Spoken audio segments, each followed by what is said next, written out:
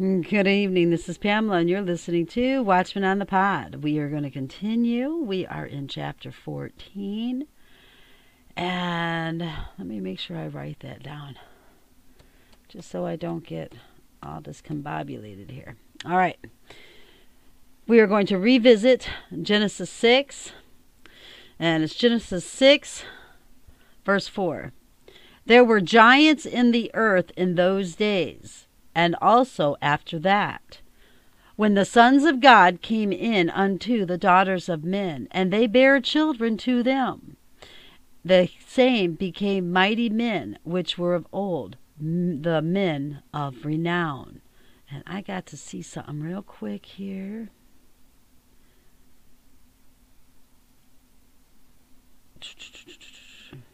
Okay.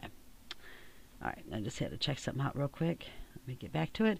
All right, and if you look up sons in the Hebrew and the Strongs, you will find it's H1121. It's B'nai. And that of the family name in the widest sense of literal and figurative relationship, including grandson, subject, nation, quality, or condition, afflicted, age, appointed to, one born, bow, branch, breed, bullock, young calf, young bullock, came up in, child, colt, fruitful, postage, kid, lamb.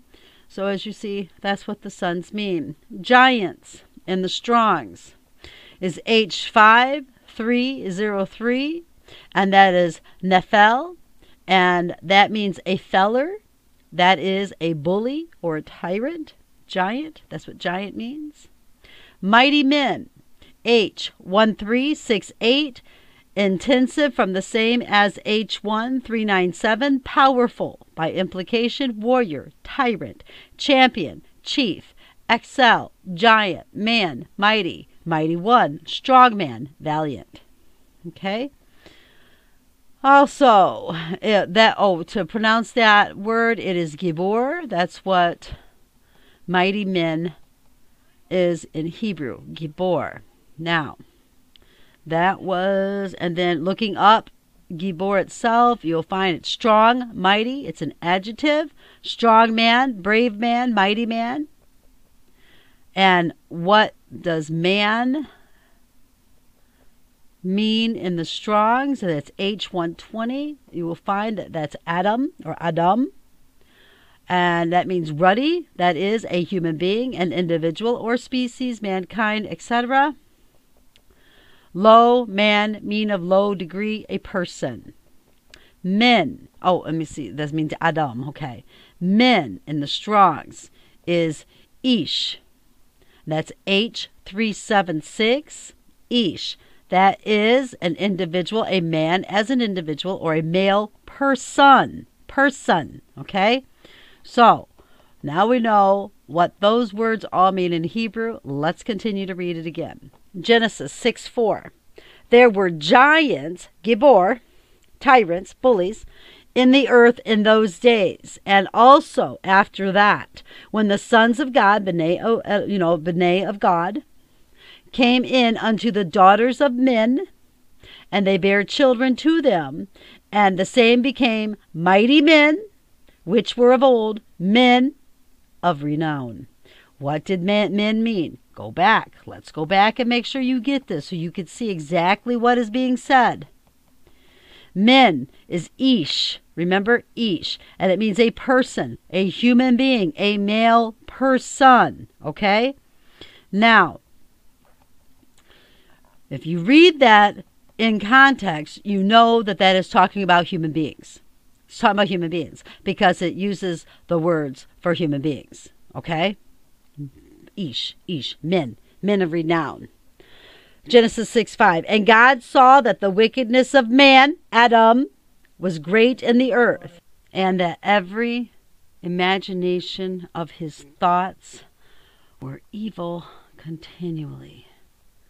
Okay, sorry people, I just sat back down. All right, Genesis 6:6. And it repented the Lord that he had made man on the earth, and it grieved him at his heart, because he made man. Has nothing to do, and it says nothing about the angels that sinned procreated with women. It repented the Lord that he had made man on the earth, and it grieved him at his heart. Genesis 6:6. Number 7. And the Lord said, I will destroy man, Adam, whom I have created from the face of the earth, both man and beast, and the creeping thing, and the fowls of the air, for it repenteth me that I have made them. But Noah found grace in the eyes of the Lord. These are the generations of Noah. Noah was a just man and perfect in his generations, and Noah walked with God. Now, man or men in each one of these verses either are Adam or Ish in Hebrew, both meaning humans, not a hybrid or an angel.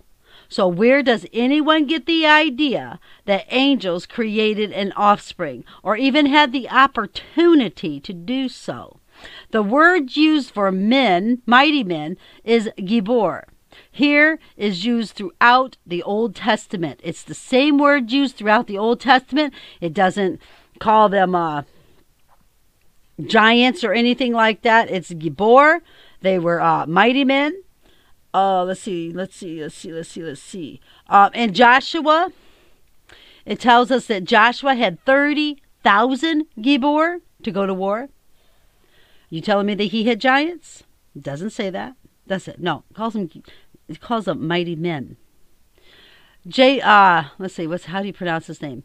Jephthah, who was a judge in Israel, was called a gibor. Was he a giant? I don't think so.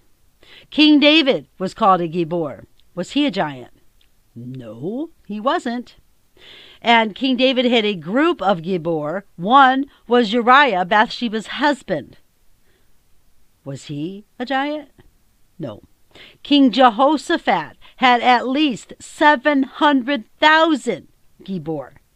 The list goes on and on and on, brothers and sisters.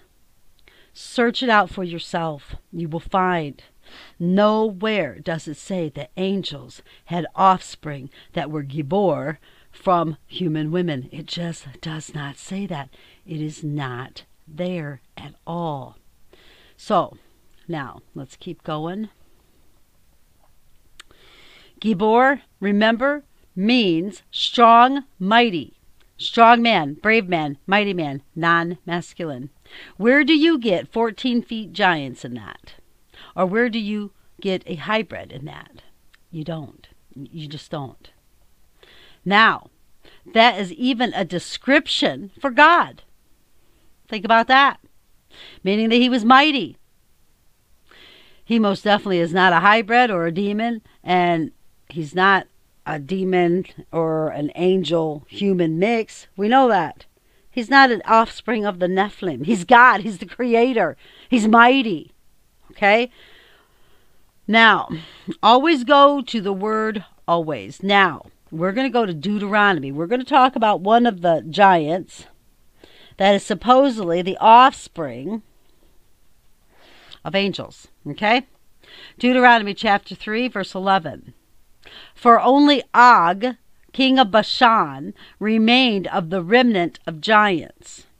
Behold, his bedstead was a bedstead of iron. Is it not in Rabath of the children of Ammon? 9 cubits was the length thereof, and 4 cubits the breadth thereof, after the cubit of a man. Og was a giant. The Bible tells us he was a large man. We know by the size of his bed approximately how large he was. A cubit is about 18 inches. So his bed would have been about 13.5 feet long by 6 feet wide. So he would have been at least a couple of inches, if not a foot, shorter than his bed to sleep comfortably. Yet Og was an Amorite, which came from, go to Genesis chapter 10, starting at verse 6, and the sons of Ham, Cush, and Mizraim, and Phut, and Canaan. Now hop on down to verse 13. And Mizraim begat Ludum, and Anamin, and Leabim, and Naphthaim. I can't say all these words. I'm sorry. And Pathruzim, and Chalcehim, out of whom came Philistine, and Caphatorim. And Canaan begat Sidon, his firstborn, and Heth, and the Jebusite, and the Amorite, and the Girgashite. What? Does the Bible actually say that Og was a descendant of Ham? It doesn't say he was a descendant of an angel. It does not say that. Og was human. He was large. Yeah, he was a pretty big man, but he was a bully. He was a tyrant. So, well, since we just learned the seed only comes from the father, which I taught that a couple chapters ago, Og cannot be the offspring of an angel. He was the offspring of Noah's son Ham through Mizraim, not an angel. This giant was not from Cain's lineage either, but through Seth's. Simply put, he was a tyrant, a bully. He was a jerk. Not a supernatural creation from angels and human women. Now, Ham was Noah's son. He was not the son of Satan. He was not the son of an angel, as some try to say. How do we know that? Let's go to Genesis chapter 5, starting at verse 32. And Noah was 500 years old, and Noah begat Shem, Ham, and Japheth. There's no room for discussion. The Bible says it. I believe it. Also, the Canaanites were not from Cain, but were from Seth's lineage through Noah. Genesis chapter 9, verse 18. And the sons of Noah that went forth of the ark were Shem, and Ham, and Japheth. And Ham is the father of Canaan. They all were in the line of Seth. You see? You understand that? Not Cain, but Seth. Now, let's go to the New Testament to disprove the lie about angels procreating with women.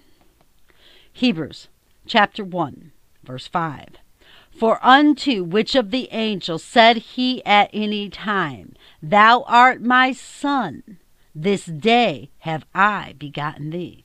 And again, I will be to him a father, and he shall be to me a son. Did God at any time begat an angel in the sense of making them flesh and bone? No. They are created beings, first off. Secondly, Jesus said that. Luke 20, verse 34. And Jesus answering said unto them, The children of this world marry, and are given in marriage. But they which shall be accounted worthy to obtain that world and the resurrection from the dead, neither marry, nor are given in marriage, neither can they die any more, for they are equal unto the angels, and are the children of God, being the children of the resurrection. Hebrews chapter 1, verse 7. And of the angels he saith, who maketh his angels spirits, and his ministers a flame of fire. Luke chapter 24, verse 39. Behold my hands and my feet, that is I myself. Handle me and see, for a spirit hath not flesh and bones, as ye see me have. Matthew 22, verse 29. Jesus answered and said unto them, Ye do err, not knowing the Scriptures, nor the power of God. For in the resurrection they neither marry, nor are given in marriage, but are as the angels of God in heaven. That tells us pretty plain. First off, angels don't get married. Angels don't have children, and angels don't have flesh and blood. They do not have it. I'm sorry, they don't. Now, if that doctrine was true, how could God say, hey, spirits don't have flesh and bone. Here, feel me. He couldn't have said that, because what the teaching is saying is that the angels became, who were spirit beings, became flesh and bone and blood, and begat children. You understand? That's impossible. Didn't happen. It goes against the word of God. Let's keep going. Yet we are told that the fallen angels married human women and had offsprings that were giants. Why, first off, would they marry and not just rape every human woman they encountered? Think about it. That's kind of foolish, isn't it? All of a sudden, they're going to obey the law of God concerning marriage, yet disobey everything else? That makes no sense. Since when does a spirit have sperm? Since when can a spirit create anything by themselves? Did God give the fallen angels, the angels that sinned, the ability to create life, which is in the blood, by which comes from sperm? No, he did not. John chapter 1, verse 3. All things were made by him, and without him was not anything made that was made. In him was life, and the life was the light of men. At the very second the sperm hits the egg, a light flashes. That is the light of all men. That is the life. Angels do not have this ability.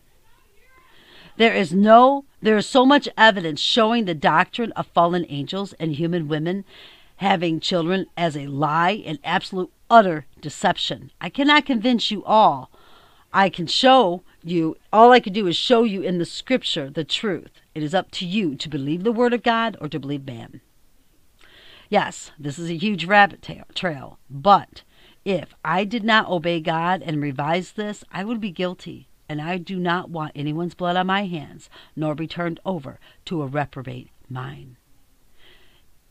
I fear God and not man. I want you to understand that. Now, I'm going to cut this one short because, as I said, there's so much in it that I beg you, each and every one, to dig into the word for yourself. Learn this, know it, so you will not be deceived, because this false doctrine, it's everywhere. It's everywhere. And now what they're trying to do is they're trying to say now with this V that's going on that it's going to change your DNA. I'm not disputing that. I'm not disputing that at all. But if back thousands of years ago they had this ability to do it then, why did they wait all these thousands of years and now they need technology in order to do it? Doesn't make sense. Doesn't make sense. On top of that, one last thing, and I'm going to close this. They say that the reason God destroyed the mammals and the birds and the creeping things and the plants and all that was because the enemy polluted their DNA also. That's not true. Because if that is true, brothers and sisters, why on earth did God tell not Moses, but Noah, to bring 2 of all the unclean, the ones that's not good to eat, right? And then 7 of the clean into the ark if they were all polluted? That makes no sense. And then he wants them to go ahead and repopulate the earth. Why destroy the earth? That makes no sense at all. And then on top of that, he didn't destroy the aquatic life, the sea life. He didn't destroy them. But they were supposed to be polluted too. Their DNA was supposed to be mutilated, mingled. Think rationally. Use what God has given us, and it's called a brain. And he wants us to use it. These things that they're saying is lies. It is absolute lies, and it makes no sense whatsoever. If the animals were polluted, then he would have destroyed them all, but he did not. So why did he destroy most of them and only keep a couple of pairs of each? Why did he do that? Because if he would have just destroyed the humans and save only those 8, but let the earth continue as is, can you imagine the fight that would go on for the food resources as the animals continue to populate and repopulate and populate and populate more? They would outnumber man and end up eventually eating man. Plain and simple. Think about it. It was not because their DNA was polluted. It is not. It is not. It is not. Okay. I'm going to stop it there. I want you to take this to the Lord in prayer. Don't take my word for it. Do not take any man's word for it. Go to God in prayer. Search these things out. Be a Berean. I'm begging you, please. All right, brothers and sisters, keep your eyes on Jesus and your nose in the book, which is the Word of God. And embed the Word of God upon the tablets of your hearts, so you will not sin against God or be deceived. Until next time, brothers and sisters, I love you dearly with all of my heart. Bye-bye.